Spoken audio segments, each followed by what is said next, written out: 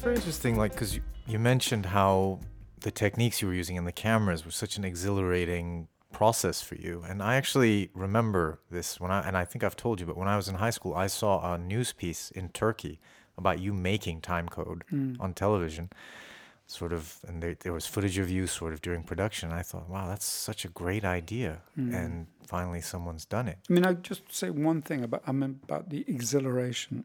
So this is 2000. So how old was I? 51, 52? 50, yeah, early 50s, right. These were big cameras because at that time, Sony brought out, I think it was called the DV500 or something like that, the PD500. So it was the same as the PD100. It used that same kind of tape, but big cassettes. So that was the only camera available at that time that would shoot the amount of time I wanted. So you have the camera, you have very big battery. Yeah. Because it needs to run all that time. Yeah. You have an additional monitor put on it, which is like I talked about with Miss Julie. Right. So I could kind of see where I was going. You put extra handles on it, so you had that stability. The camera, each of us, 4 cameramen, we had to do our own focus, also change aperture. So if you're going from outside to inside, fluidly adjusting the aperture. Yeah. While not wobbling. We had a zoom lens. To operate for 90, getting on for 100 minutes and following actors walking backwards is absolutely exhausting. Sounds grueling. Absolutely grueling. I mean, literally, all of us would have to change our clothes afterwards. You'd literally be drenched in sweat. Yeah. You had one assistant who was behind you, who had a phone in case there were emergencies, so we could call each other. He had some water. I don't recall drinking because there wasn't the opportunity somehow. The camera assistant had a huge job. Yeah. Which was, they had to coordinate the earthquakes, and they had the stopwatch, and they were signals about tapping on the shoulder or whatever, like 3 taps meant the earthquake's about to come, and then we would trigger the earthquakes on the second by literally all 4 camera assistants would punch the camera guys, almost like shove them so that you got to shove them. That was the beginning of the earthquake. And they were, well, you'll see in the take that was released, that they are, all 4 of the earthquakes are absolutely insane. Yeah, they are. Nothing's cheated, Yeah. Coming out of that, I can't recall in my life, people talk about marathon running and things like that. I've never been a runner, but this was the closest thing to coming off a marathon, and the feeling of exhilaration and, I don't know, sense of achievement of having operated and not fucked up. Yeah. In that time. I've not missed a cue, and in fact becoming more and more inventive. Yeah. You'd have to do things like negotiate with the actors. So if you're going in for an extreme close-up on someone, you'd have to push past 2 actors to get into a close-up. And those actors would then have to support you as you leaned forward, become camera assistants, and then ease you back so that it was and then go back into character as you pulled out again. Yeah. They would have to open doors for you. So all the actors had to become responsible as camera assistants too. And that was, again, something wonderful that never happens on a film. Yeah. This kind of crossover from, one function to another.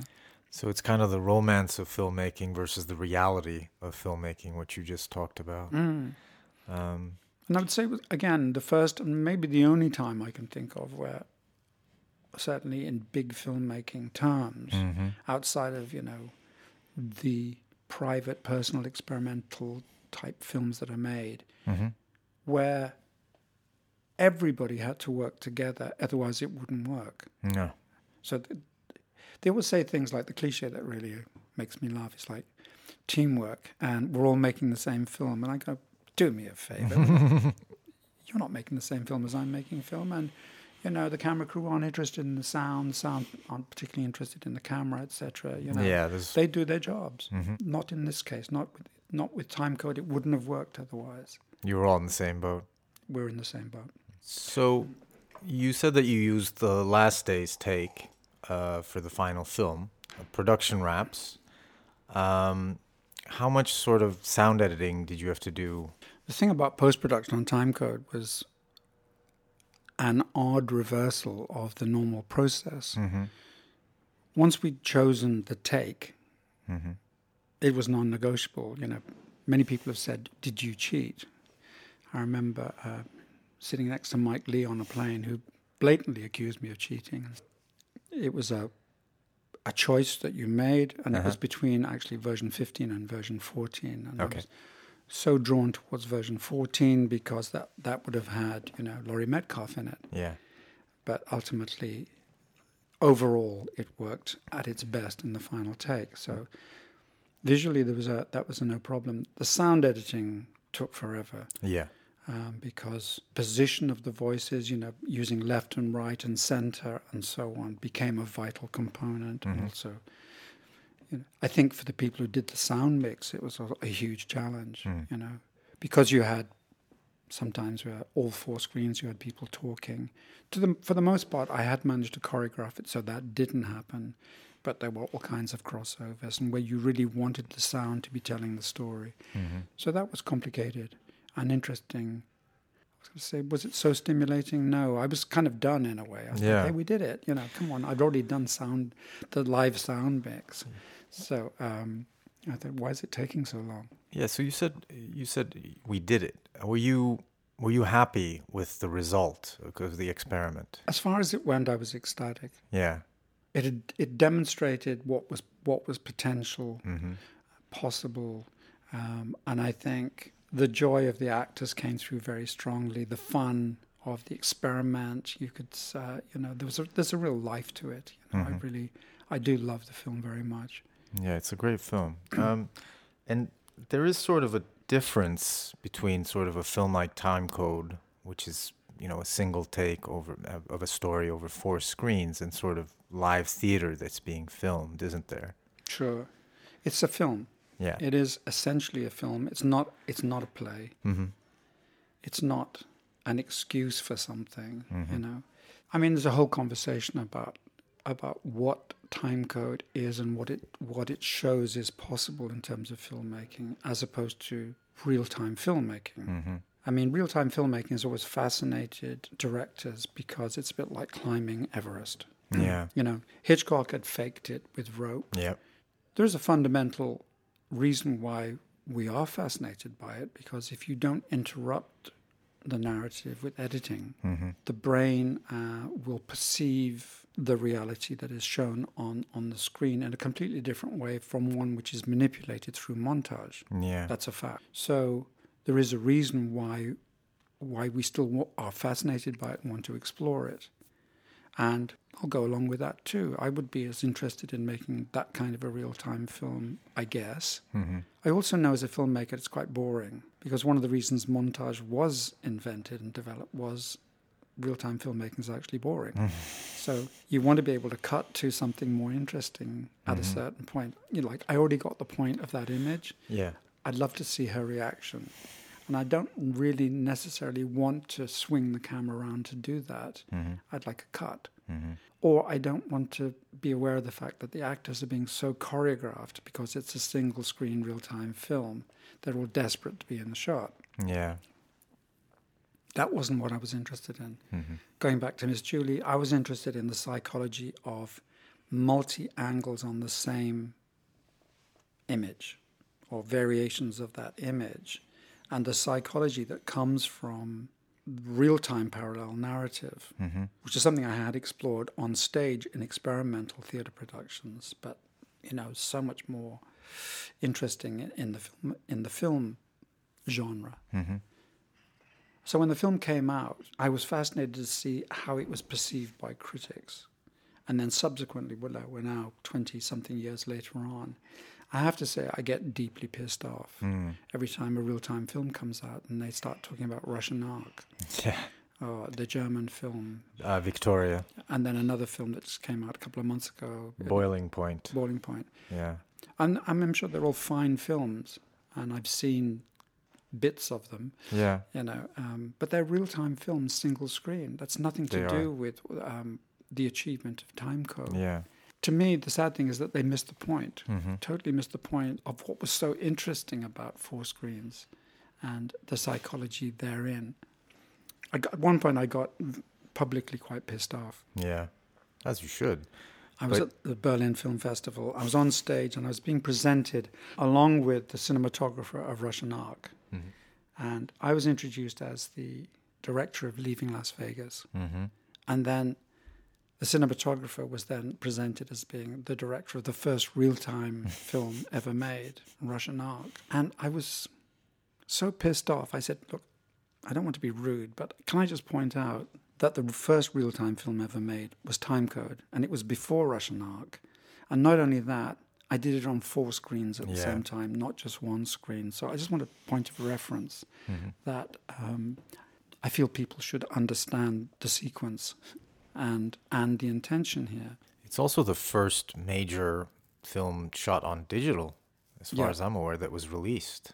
Maybe the first one shot on digital. No. Actually, I just got in the post 3 days ago a very charming video from my friend Francis Ford Coppola. And I'd written to him and I said, Francis, I'm trying to get a hold of a copy of One from the Heart. Yeah. And you can't get it anywhere. No. And he wrote back and he said, well, what format would you like? And I said, could you please sign it? So he sent me a Blu-ray of One from the Heart. Yeah. So that was I believe was the first studio video film made. Also not well received.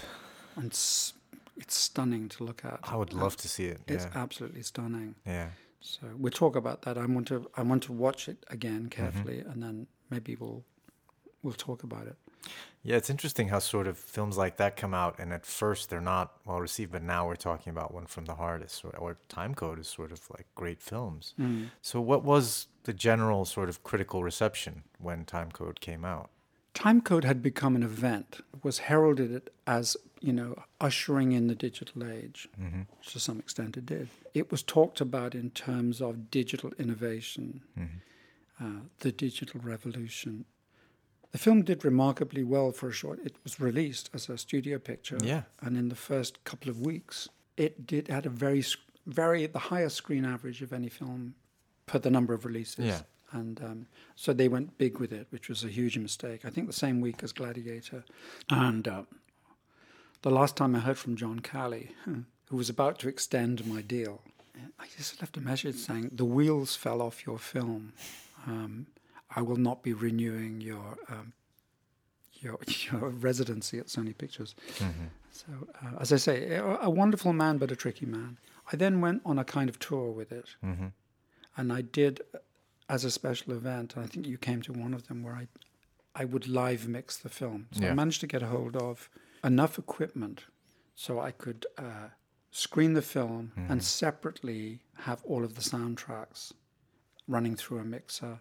And then I would live mix the film in audio and add music and change it. And then I really got into that. And I would do things like I would stop the film and wind back and play the same scene again with a completely different mix. Or I would use digital interference. And I think, again, as an extension of what I'd started to discover digitally in the making of the film, in the screening of the film, these live screenings, I then started to explore all the kind of possibilities that are to do with how a film doesn't have to be a dead object.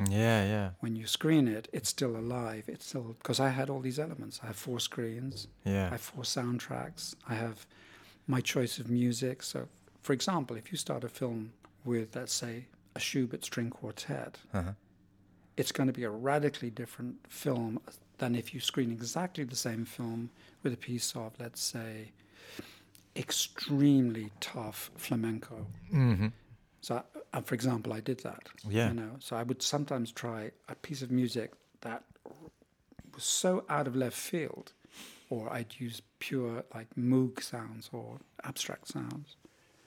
Sometimes I would take the soundtrack out altogether and have silence, just watching the faces, watching people almost like surveillance camera. So I, this became a whole second extension life of the film, which I still do. And now I can do it from my Mac. It's amazing because technology has moved on. I could do this on Logic, or I could do it on Final Cut, or whatever I wanted. And I now do that. I do a masterclass where I take version 1, I think version 8, version 12, and version 15 over 3 days. And I live mix and show the students the development of the improvisation, how the camera techniques involved, and I can then, in between each screening, I talk about how the process had resulted in this kind of a change or that kind of a change. And you can see the radical changes in those 4 screens. I mean, luckily for me, one of the great things about digital technology is the clone. Mm-hmm. So a clone is a perfect copy of something, rather than back in the analog days where you had a copy, Mm-hmm. which was by definition a degraded copy. Right. So if you take a 35mm image and copy it, it's not as good as the original. And if you then copy that copy, Just you gets are worse then, and worse. let's say, sequentially degrading everything. You can theoretically copy a digital object as many times as you want. So I needed copies of all of the films. I'd made copies on Digibeta. My cinematographer went into the Sony High Definition Center a couple of years ago because he wanted to go into one of the masters. They put it on high definition to discover that they had junked all of the material on Timecode. Why? They wanted more shelf space. Because it was digital, it was not valued. I mean, to do that to a negative, you have to go through a big process. Yeah. Digital, just wipe it. It's like- all gone. So all of the originals have gone. I have clones Okay. of 4 of them, 5 of them, which, as I say, are invaluable teaching tools now and masterclass tools. It's very interesting because you can sort of put endless variations basically on the film, just come up with a new film every time you show it when you're doing that, the live mix. But isn't there sort of a danger of sort of things going wrong when you're doing a live mix? Part of the excitement of these live mixes of Timecode was the realization that things could go horribly wrong. You were in charge of something. All it takes is a piece of equipment to break down. And there are 2 stories which I think I'll do as separate stories, as kind of annexes to this. So I'll just read them because I've written them down. Sure. One is of a disastrous but ultimately triumphant live mix in Mexico at the Mexico City Film Festival. And the other one was at the Getty Center in Los Angeles, equally potentially disastrous and like a nightmare. And I'll read those as little kind of add-ons, if you like, because Sure. there's a certain charm to those stories. But I used to set myself up in the middle of the audience. Mm-hmm. I need to see the best place to see the screen. Yeah. And I have the audience all around me. And I would live mix, and they could see me moving the faders. They could see that it was real. There was one very funny time. I did it at the National Film Theatre, and there'd been quite a lot of stress leading up to doing the whole thing. And so I didn't have time to go to the bathroom. We just jumped in and started doing the mix, and quite a full house. And then by about halfway through, I went, oh my God, I should have gone for a pee. I thought I should be okay, but it just got worse and worse to the point where I'm actually gonna pee myself. And so I put it on autopilot. So what I did was I would have all my separate soundtracks, but I would also have 2 tracks, let's call them fail-safe, Okay. which were the studio mix of the film. In other words, the one that had gone out on release. I had those as a kind of fallback position. So I could bring up that. So it was the equivalent of autopilot. And then I had to sort of go, excuse me. And the whole audience watched me leave this live mix, run to the bathroom at the NFT, and then come back and then take over the controls again. That was pretty funny. Again, it's very interesting because there was a documentary a few years back called Side by Side where they sort of talked about the transition from shooting on film to digital. And, I felt you should have been mentioning it because, you shot really the first digital film. Yes. And, Timecode is 2000. And then in 2004, for example, off the top of my head, Michael Mann is shooting 75% of Collateral on digital. So there was a huge explosion in that, in those 3 or 4 years. There was. But one has to say there is a huge line of demarcation here, which is that I was never interested in high definition. Right. You talk to DPs, and the conversation back then was all about 4K, 6K, 8K, and everything. This obsession with the macro ability to reproduce an image. Interestingly, when you look at the best 35mm images, they are now, by comparison, even with the iPhone, they seem out of focus. my fascination and interest immediately was in small cameras where the resolution was good enough to see, like in Timecode, but it certainly wasn't high definition. And I'm not a huge fan of 4K and 6K. I'm not either, but it almost reminds me what you just described is like kind of the French New Wave, because all this new portable screen equipment sort of came out, and portable, like they had I guess they were Atons, or they were shooting outdoors, and it just liberated them, So at least to me, it is what you just Sure. I mean, I was being a believer in, actually just make sure your sound is really good. Yeah. And don't worry so much about the visuals, because if the story's good and the visual's good enough to tell the story and the sound is fabulous, the audience will be hooked. Yeah. If you flip those situations around, they won't be hooked. If the sound is crap, they won't be hooked. Yeah, it's very important to have a good soundtrack. It's vital. Yeah. Vital. The quality of the voice. I mean, we're doing this podcast, and I've gone to quite a lot of trouble to make sure that these microphones, one is a Rode, that's the one you're on, and mine is a Neumann, the sort of wonderful German microphone. They're both beautiful microphones. And I just felt for a podcast that the voice quality, I mean, if I get this close, and sometimes in films, if the scene is very intimate, the voice is going to be this close. Yeah. People are going to be talking like this. And you want a microphone that will do that job for you. Yeah. That's far more important than the zoom in on the close-up of the face. Combination of the two is dynamite. Yeah. Absolute dynamite. But there was this period around about 2000 when I was doing this work where we blissfully started to move away from this obsession with detail and technology. Technology was just happened to be something that was useful. There was a camera which would shoot for 95 minutes. Fabulous. Let's rock on. Let's bring that camera on. I love it. Yeah. I love that it can do this. Yeah. I don't love it because it will show every blackhead on my face. Thank God these cameras were still quite soft. I wanted to ask you about sort of another type of reception for Timecode, because you said that sort of mainstream critics didn't really maybe appreciate the film, but it's sort of art, I think in the arts world, the film was very well received. Yeah. I mean, looking back on it, I didn't put it completely together until recently when I was thinking about it, but shortly after Timecode, Laurie Anderson got in contact with me, and I ended up filming her show at the Barbican on these same cameras. And that was as a result of her seeing Timecode. Doug Aitken, who's incredibly famous video artist, he contacted me in Los Angeles and then interviewed me for a book he was making. I think it's called The Broken Screen.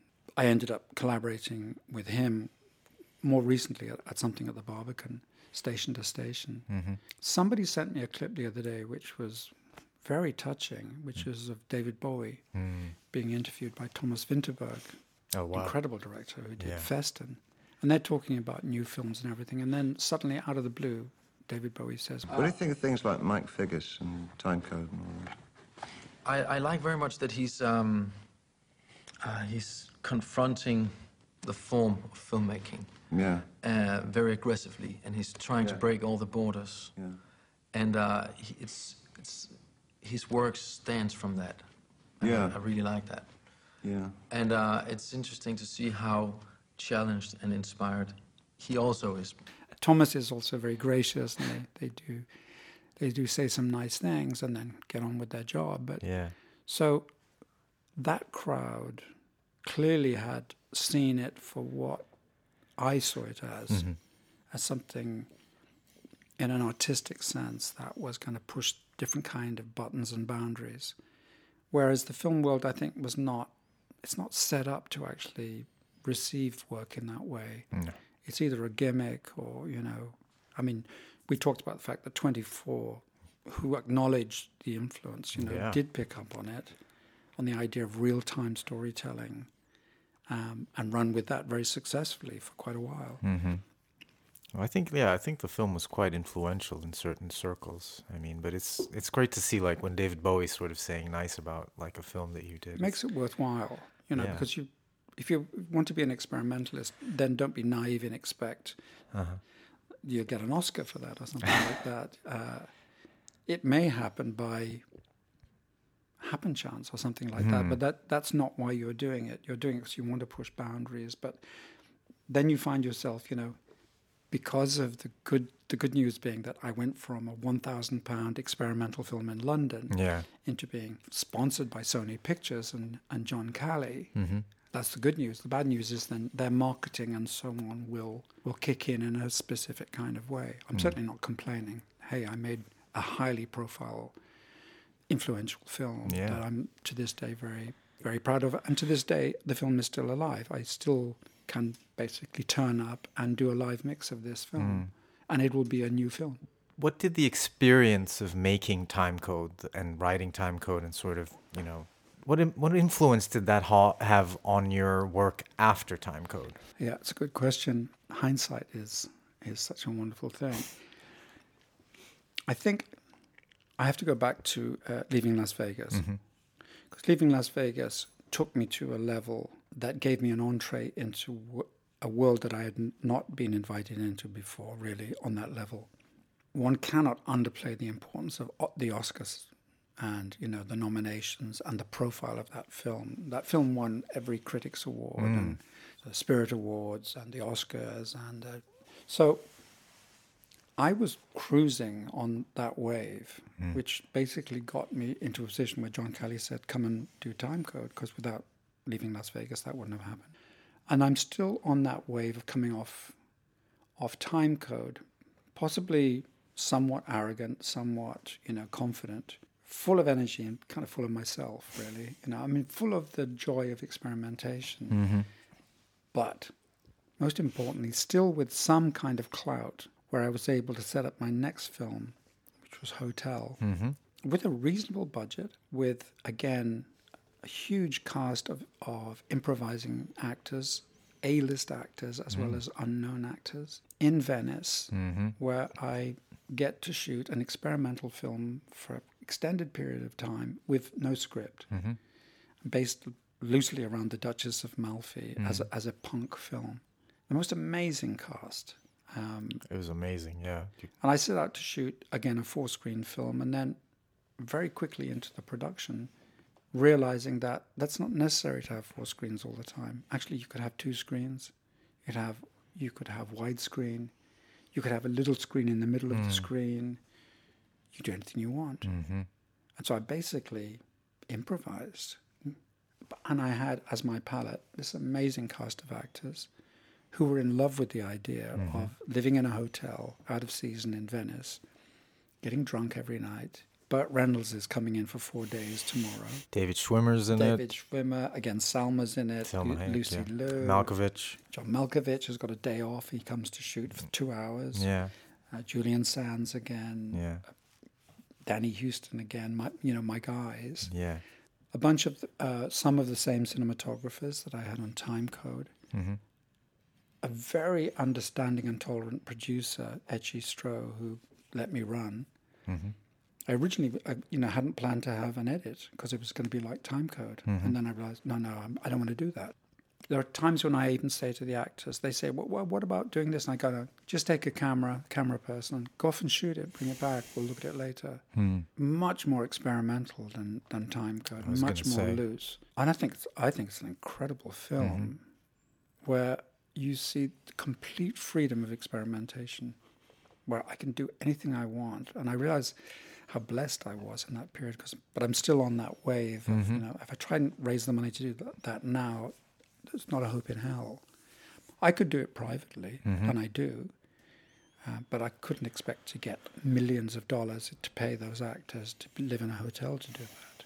I'd have to do it much more guerrilla style, So Timecode kind of infected me with this experimental enthusiasm just to go further and further with digital, and then how to edit it yourself. The next thing is you go on to Final Cut Pro, and you kind of go just like Photoshop, where you suddenly realize not only can you shoot it yourself, you can edit it yourself, you can do all this stuff, and it's fantastic.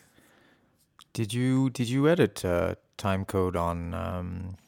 Well, you didn't edit time. You didn't have to. But for example, sorry, Hotel. Did you edit Hotel on a Mac or on a computer? Was it Avid or something like that? It was Avid, and I had two editors, both of whom had nervous breakdowns, and one of them went into therapy. Okay. Sorry. Yeah. Not because of the film. Sort of because of me and the film. Okay. Because of my manic insistence on, no, we can do that. This could be split screen, but can you techniques that didn't exist? And they were doing it on the Avid, which is slow. Yes, it is. So, yeah. I mean, now that I know how this all works, upstairs in my studio here, I can create split screen, in a heartbeat. It's second nature now. But no, this was all, and the sound mix again, and yeah, I mean, everything was on these little tapes, and I did things like, because I was in such a kind of inventive mode. Mini disc recorders that just come out. Yes. Do you remember mini discs? Of course. If you're shooting 4 cameras in a public space like Venice, full of tourists, and the actors are doing lines from a period Jacobean play, how do you get good sound? You can't use a boom. So I started experimenting. I bought expensive little lavalier microphones from Sennheiser, and then I wired them up to a mini disc recorder. And I came up with a system where the actors all carried their own recording in their pocket. Mini disc recorders, if you recall, were very small. Yes. You could slip them in an inside pocket. Yes. The idea being that at a certain point, the actors had to turn on the record button on their own recorders. That's giving the actors a responsibility. Of course, sometimes with very amusing results when you get into the editing room and you kind of go, at the point when they were supposed to turn their recorder on, they were turning it off.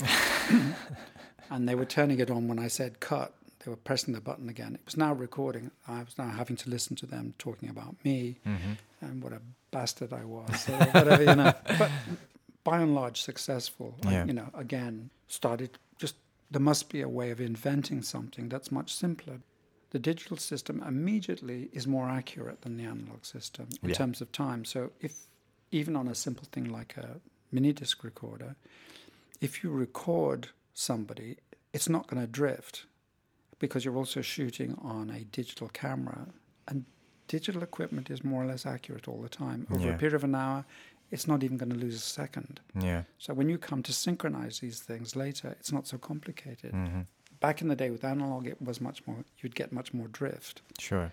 So it seemed to me the technology was offering up all these opportunities. So I had no interest whatsoever in high definition. I just went, the low def stuff is fantastic. Yeah. I go up and down Tottenham Court Road and I would just go into all these shops and try another piece of equipment. Yeah. It'd be £100 or something. Yeah. I go, okay, I'll deconstruct it, see if it works. It's interesting. The journalist Simon Schama actually sort of mentioned Timecode in an article in The Guardian about sort of the expansion, the possibilities of sort of narrative expansion. It seems like maybe you took that to maybe another extreme with Hotel, or was it just completely, were you just going completely experimental on that? A new menu had been presented to artists, if you like. If you go as far as to call yourself an artist as a filmmaker, which I do, then, wow, suddenly new technology presents itself, and of course you want to run with it in the same way when the camera. So anyway, that was some of the stuff that, around that. Those are the main points, I think, around Timecode and Hotel, and I put the two of them together. What was very interesting is I came out of that wonderful period of experimentation and liberation and freedom, and suddenly did one of the biggest studio films I'd been offered, which was Cold Creek Manor. Cold Creek Manor. Yeah. Dennis Quaid and Sharon Stone, shot in Toronto. And, it's a big, big production. And I remember on the first day shooting on that film, fighting my way through these trucks to get to the hero house, which I had been priming for the last 5 weeks to let the garden become overgrown and, because that's what it needed to be. Finally, on this searingly hot day with the bluest sky, abandoning my driver and the car and walking up this country lane to get to the location. I arrived there and saw that the entire garden had been destroyed by the grips and electric department laying cables, and that the people responsible for the garden were now spraying it with green paint and trying to make it erect again, because it was so crushed and looked so awful. And I freaked out and I said, why did this happen? Yeah. And they said, oh, it's the electric department because of the lights. And I went, lights? It's the hottest, clearest, brightest thing I've ever seen since the beginning of creation. And then I went to Declan and said, why are we lighting this? And he said, because by the time we get to shoot it, it'll be getting dark and I'll need to light it. Yeah. And why will it take so long? Because of the trucks and the electrics and the destroyed garden. So we will not be able to shoot it in real daylight. We'll have to fake it. And I had a flashback and was thinking, wow, 5 months ago, I was in a hotel in Venice, 40 actors shooting an experimental improvised film. This is like, we are worlds apart. Yeah. So anyway, thanks for today, Ali. We'll pick up this and see where it goes next time. Thanks, Mike. Pleasure.